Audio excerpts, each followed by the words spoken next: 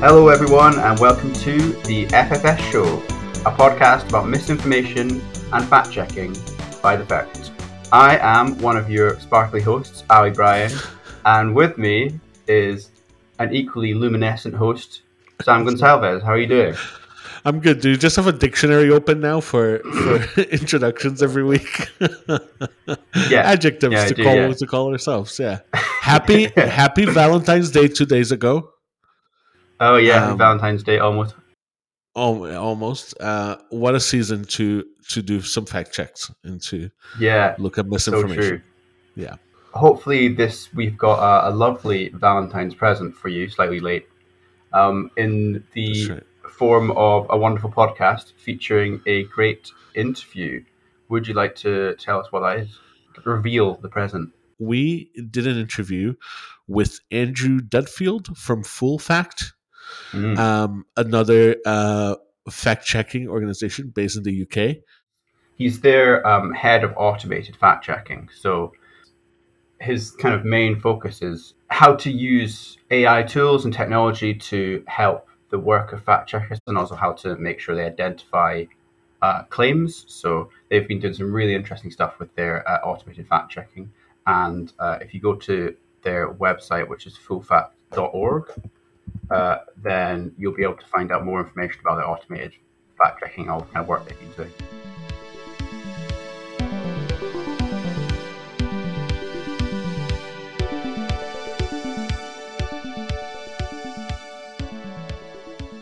But before we get into our conversation with Andrew, we had a fact check last week.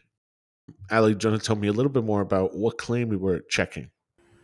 Yeah, so if you've been following Scottish politics at all over the last couple of weeks, you'll maybe have heard of the ongoing controversy around the Scottish independence and pensions. So Right. we were looking at a claim by Ian Blackford, where he was talking about who would be paying for Scottish pensions after independence. Yes. And actually, something to mention about this particular claim is that since the podcast came back a couple of weeks ago, we Yeah. put out a call for people to submit any statements, any claims that they wanted us to fact check, either on the podcast or on kind of pieces on the website. And this was a result of a submission by Aiden. So here's a shout out. If you have anything that you like us to fact check, it may end up on the podcast or it may end up as something on the website. You can find a little form that you can submit your idea into on checkmyfact.paperform.co. Tell me a little bit about the context of the statement that was made by Ian Blackford. And The claim in which we're fact checking, which is specifically that in 2014, as in just before the independence referendum, the Chief Secretary of the Treasury made it clear that the UK retained an obligation to pay pensions to those who had paid national insurance after independence. right. This was initially seemed to be said on a Scottish independence podcast at the end of last year that didn't get a huge amount of reach or didn't kind of figure that much in the conversation. It was then amplified by a few people on Twitter who were questioning whether or not this was true. And Right. he then repeated it in an interview on ITV Border. So it started to get bigger reach. And that's basically where we came in to try and fact check it.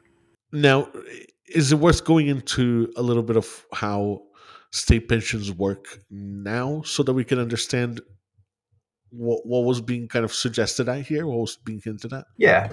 Yeah, I think that's a good idea.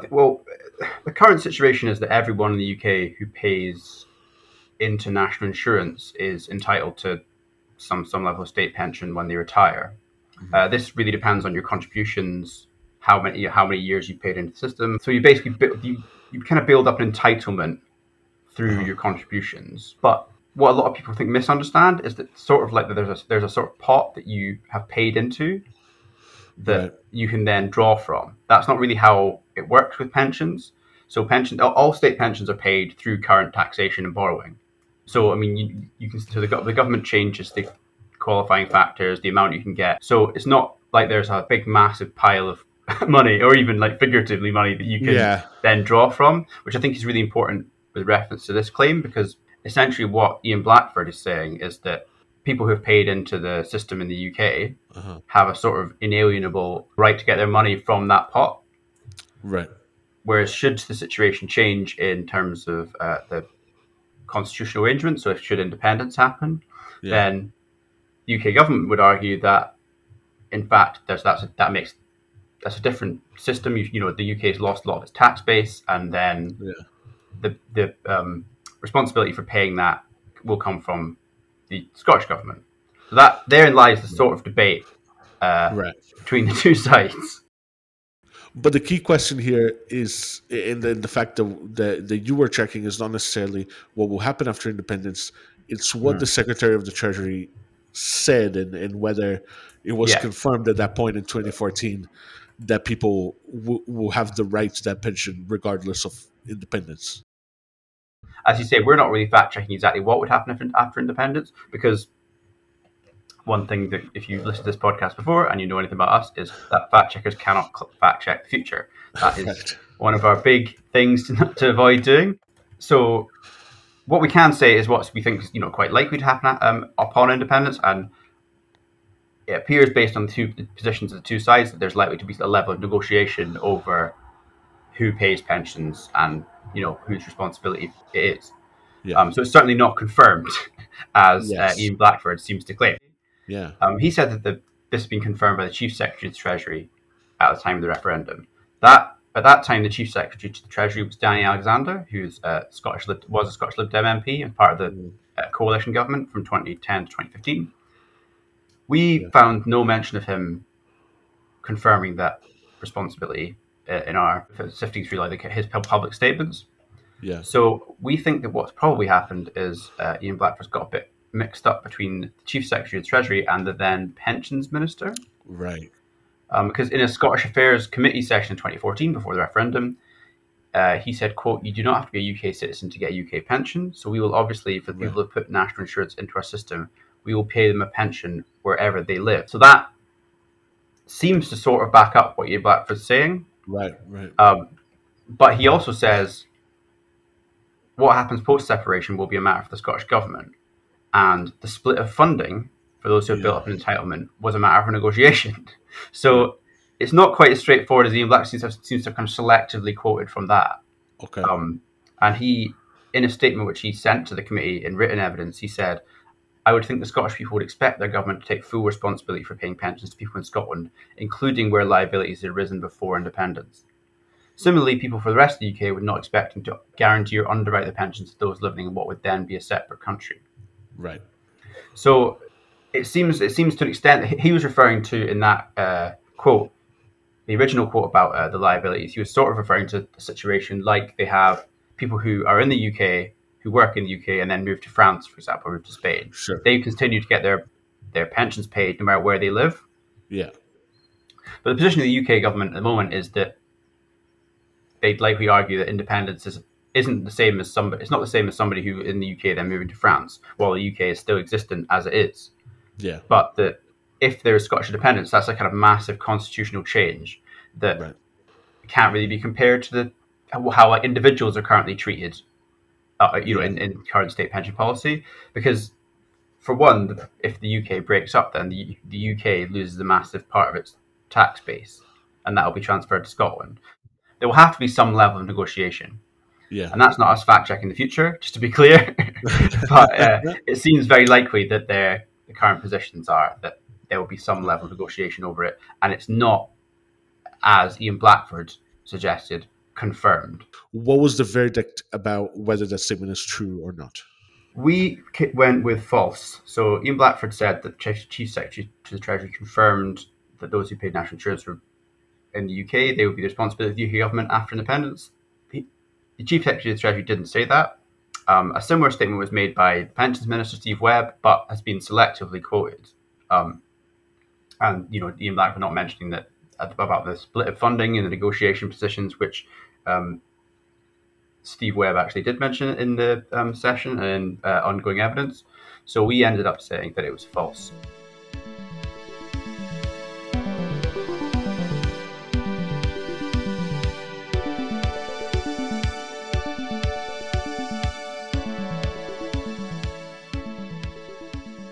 Now it's time for our interview with Andy Dudfield from Full Fact. Me and Sam spoke to him about how AI fact checking works, how it helps fact checkers. We also talked about the limitations of it, what they expect can come from it, and also how fact checking works in different ways around the world.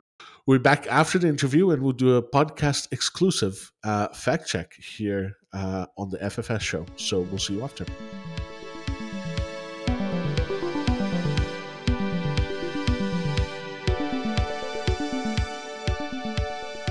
Obviously, listeners to this podcast will know of our work, and they'll know. I'm sure they'll know Full Fact, big name in the world fact checking scene. But they probably won't really know what automated fact checking is. So, first off, could you just give us a sort of quick primer as to what it is and why it's a focus? So, the first thing we're interested in is trying to identify the right stuff to fact check. And that's the most important thing that we can fact check each day.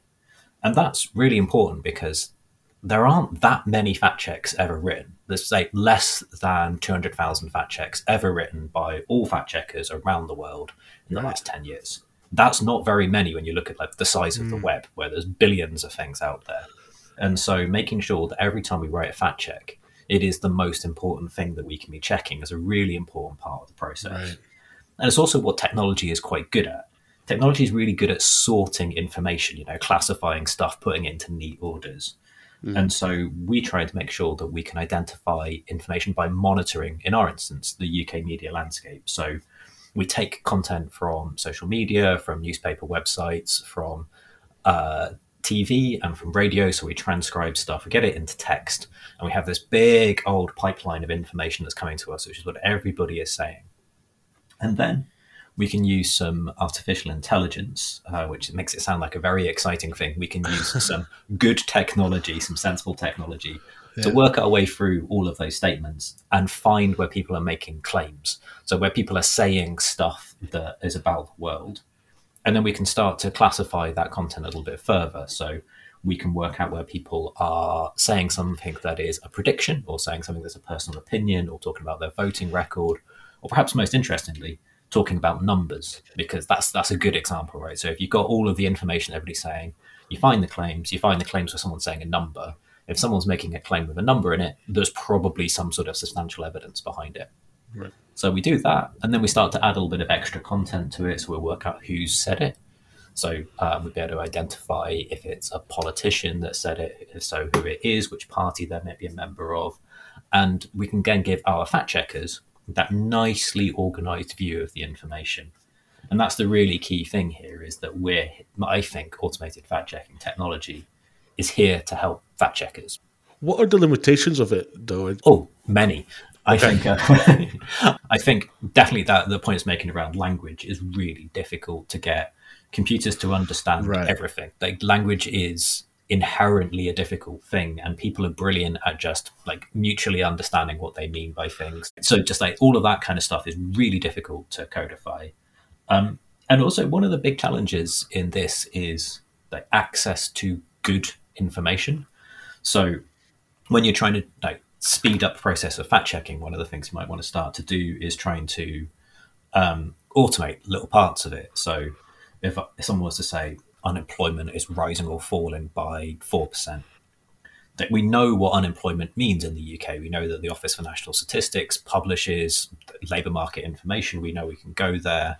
And we know that the way that the Office for National Statistics publish stuff is in such a way that you can go on and look at a spreadsheet on their website, or if you're particularly minded and like a nerd like me over here, you can do that programmatically. Like you can automatically ask, okay, what's the level of unemployment?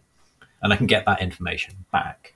And so in close to real time, in theory, I can say, okay, if you've said unemployment is rising by 4%, I can go away to ONS, check that information, come back and say, okay, right, that seems to be in line with what ONS is saying. Mm-hmm.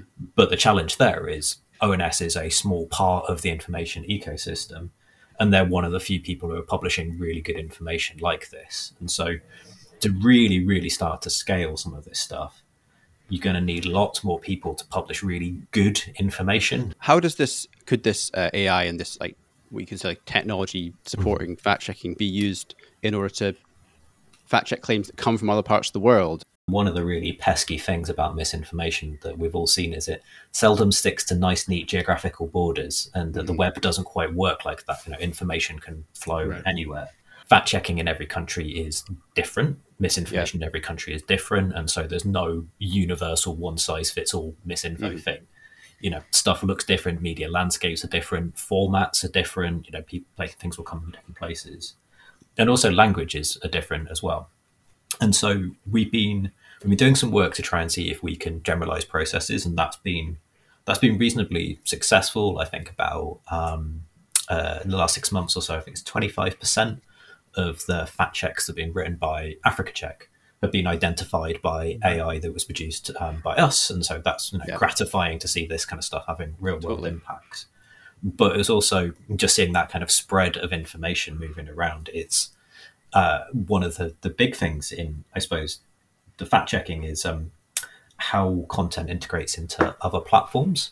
And so, you'll see this all the time with your work as well, about making sure that it plays nicely in Facebook, or making sure that it's seen well in a Google search result, or making sure that it's seen in that kind of YouTube interface. A lot of the platforms have these different ways of making sure that fact checks can be inserted. By a significant distance, the work of full fact is seen on other people's platforms more than it's seen on our own website. We have a really super proud, healthy number of people coming to our website, but that is tiny in comparison relative to the people seeing it on other platforms. And I think that's one of the big success stories of technology and fact checking, is that we got our act together and decided, okay, let's define what a fact check looks like. Again, it's that kind of boring stuff, but I don't know. It's like a vending machine, and a vending machine knows what size a fizzy pop can is. We all know what one of those looks like, and so platforms need to know what a fact check looks like. And we decided it looks like this. It's got a claim, a conclusion, someone said it in a place, and just doing that meant that platforms could say, okay, fact checks mean something. This content is different to other content, and we can show it in a different way. I mean, just personally, I rarely go to a website anime. So often it's through a social media, through an email, through something, and through Slack or whatever it is. I want to touch a little bit on the internet plumbing thing that you talked about. So I'm from Brazil, and a lot of the misinformation things that I get from aunties and family over there comes from WhatsApp shares. Which are so weird to me, that someone sent a WhatsApp message to someone and then it just snowballed into hundreds of people later. What does it look like to do this type of work in the many different platforms of social media and communication that you can find? What's more difficult to follow? How do you do it? Sure, I think that's a super good question. Some things are easier than others, right? So finding some information on a well-known website, that's quite easy to get to. When you start getting into closed messaging kind of things, by design, a lot of that stuff is harder to get to, right? WhatsApp is encrypted, and that's an important part of what their product is. Yeah. And we see some stuff from that. The full fact, a bunch of fact checkers has a tip line. So we have a WhatsApp number that people can send stuff to, and we can get a sense of what's going on in there. And I think it's certainly, from speaking to fact checkers around the world, it's noticeable that you get slightly different profiles of misinformation on different platforms. The kind of stuff that spins around in WhatsApp could be different to the kind of stuff that comes from Facebook, which will be different to the kind of stuff that may come from Reddit or what have you. And I don't think it's not an easy thing to quantify or classify. The stuff is a very organic kind of world, but certainly I think we can check for some places, and a lot of our work in full fact is around accountability. This kind of idea that bad information ruins lives, damages people's health, but it sort of hurts democracy, and that kind of holding those in power to account means that a lot of the time the media we're looking at is quite mainstream. But I think you're absolutely right. In different countries, speaking to folks in India, for example, WhatsApp is the internet to an extent, and that has a big difference in the way that information moves around.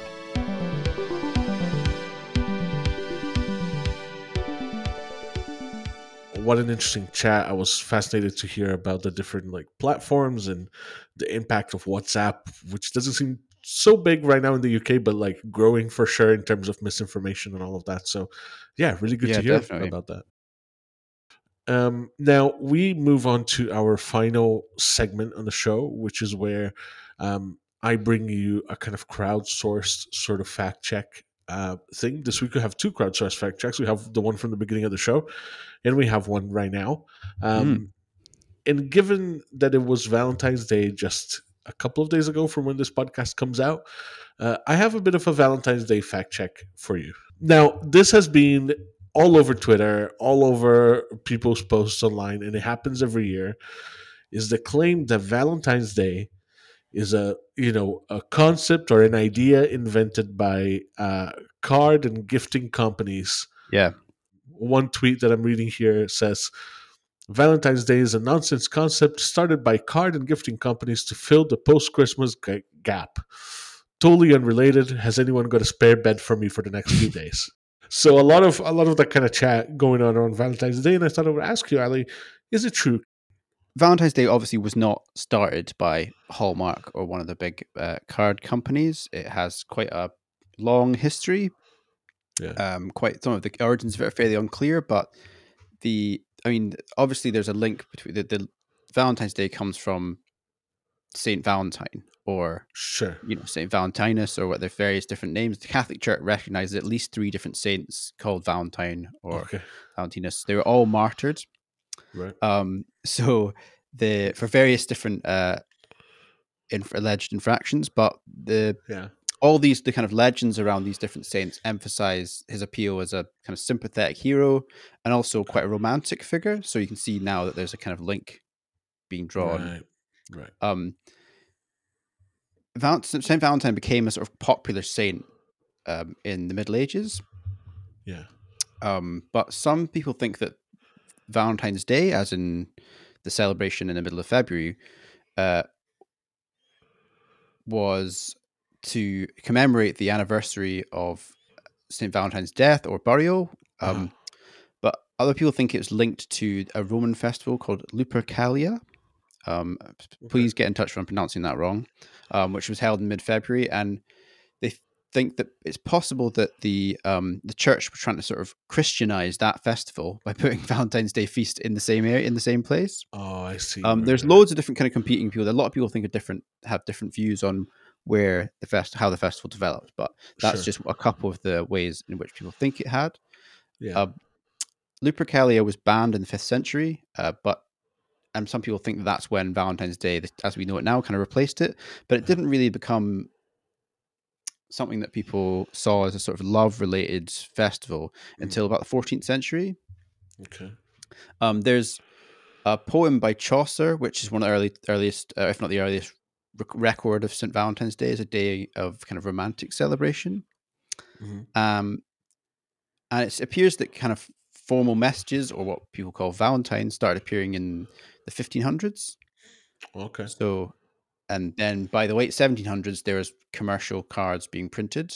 An interesting aside is in the Victorian era, there was things called vinegar Valentines, which were essentially for people who, if you got a Valentine's card or you were being pursued by somebody you didn't like, you could send them a Valentine. It was more popular to send these Valentines, and there's like a repellent almost. Yeah, exactly. Yeah, it's a stinging rebuke.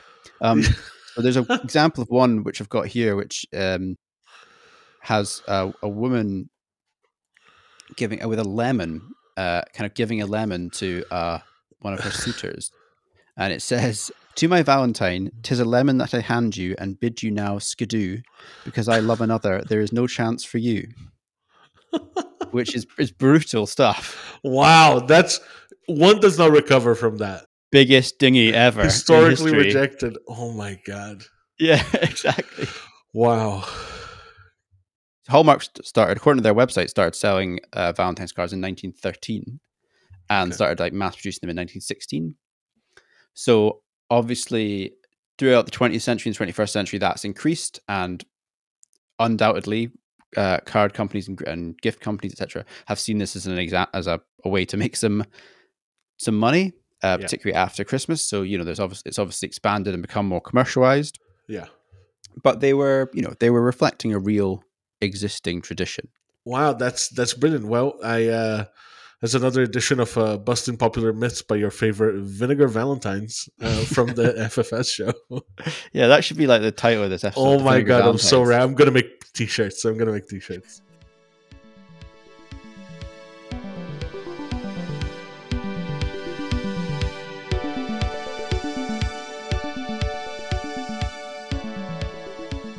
That's all we've got time for this episode of the FFS show. Thank you to Andy Dudfield for his really interesting interview about AI, and kind of there's a lot of hopefully future applications that could help us in our work and help to sort of help stop misinformation. And if you want to be part of our work of fact checking and finding claims online that we need to look through, you can help us. Remember, by filling out a very short form on checkmyfact.paperform.co, where you can suggest claims and other things for us to check. And you can just get in touch with us on social media as social.theferret.scot, where you can find all our handles and website and emails and all sorts of things. So also remember that you can email us, factcheck@theferret.scot, if you've got any queries, any suggestions, anything you want to talk to us about. And remember to keep your eyes open for facts and keep your brain active for checking them, and keep your heart open because it's Valentine's Day almost. That's so derivative. I love it. We will see you next time for more of this absolute waffling nonsense. Bye. Bye.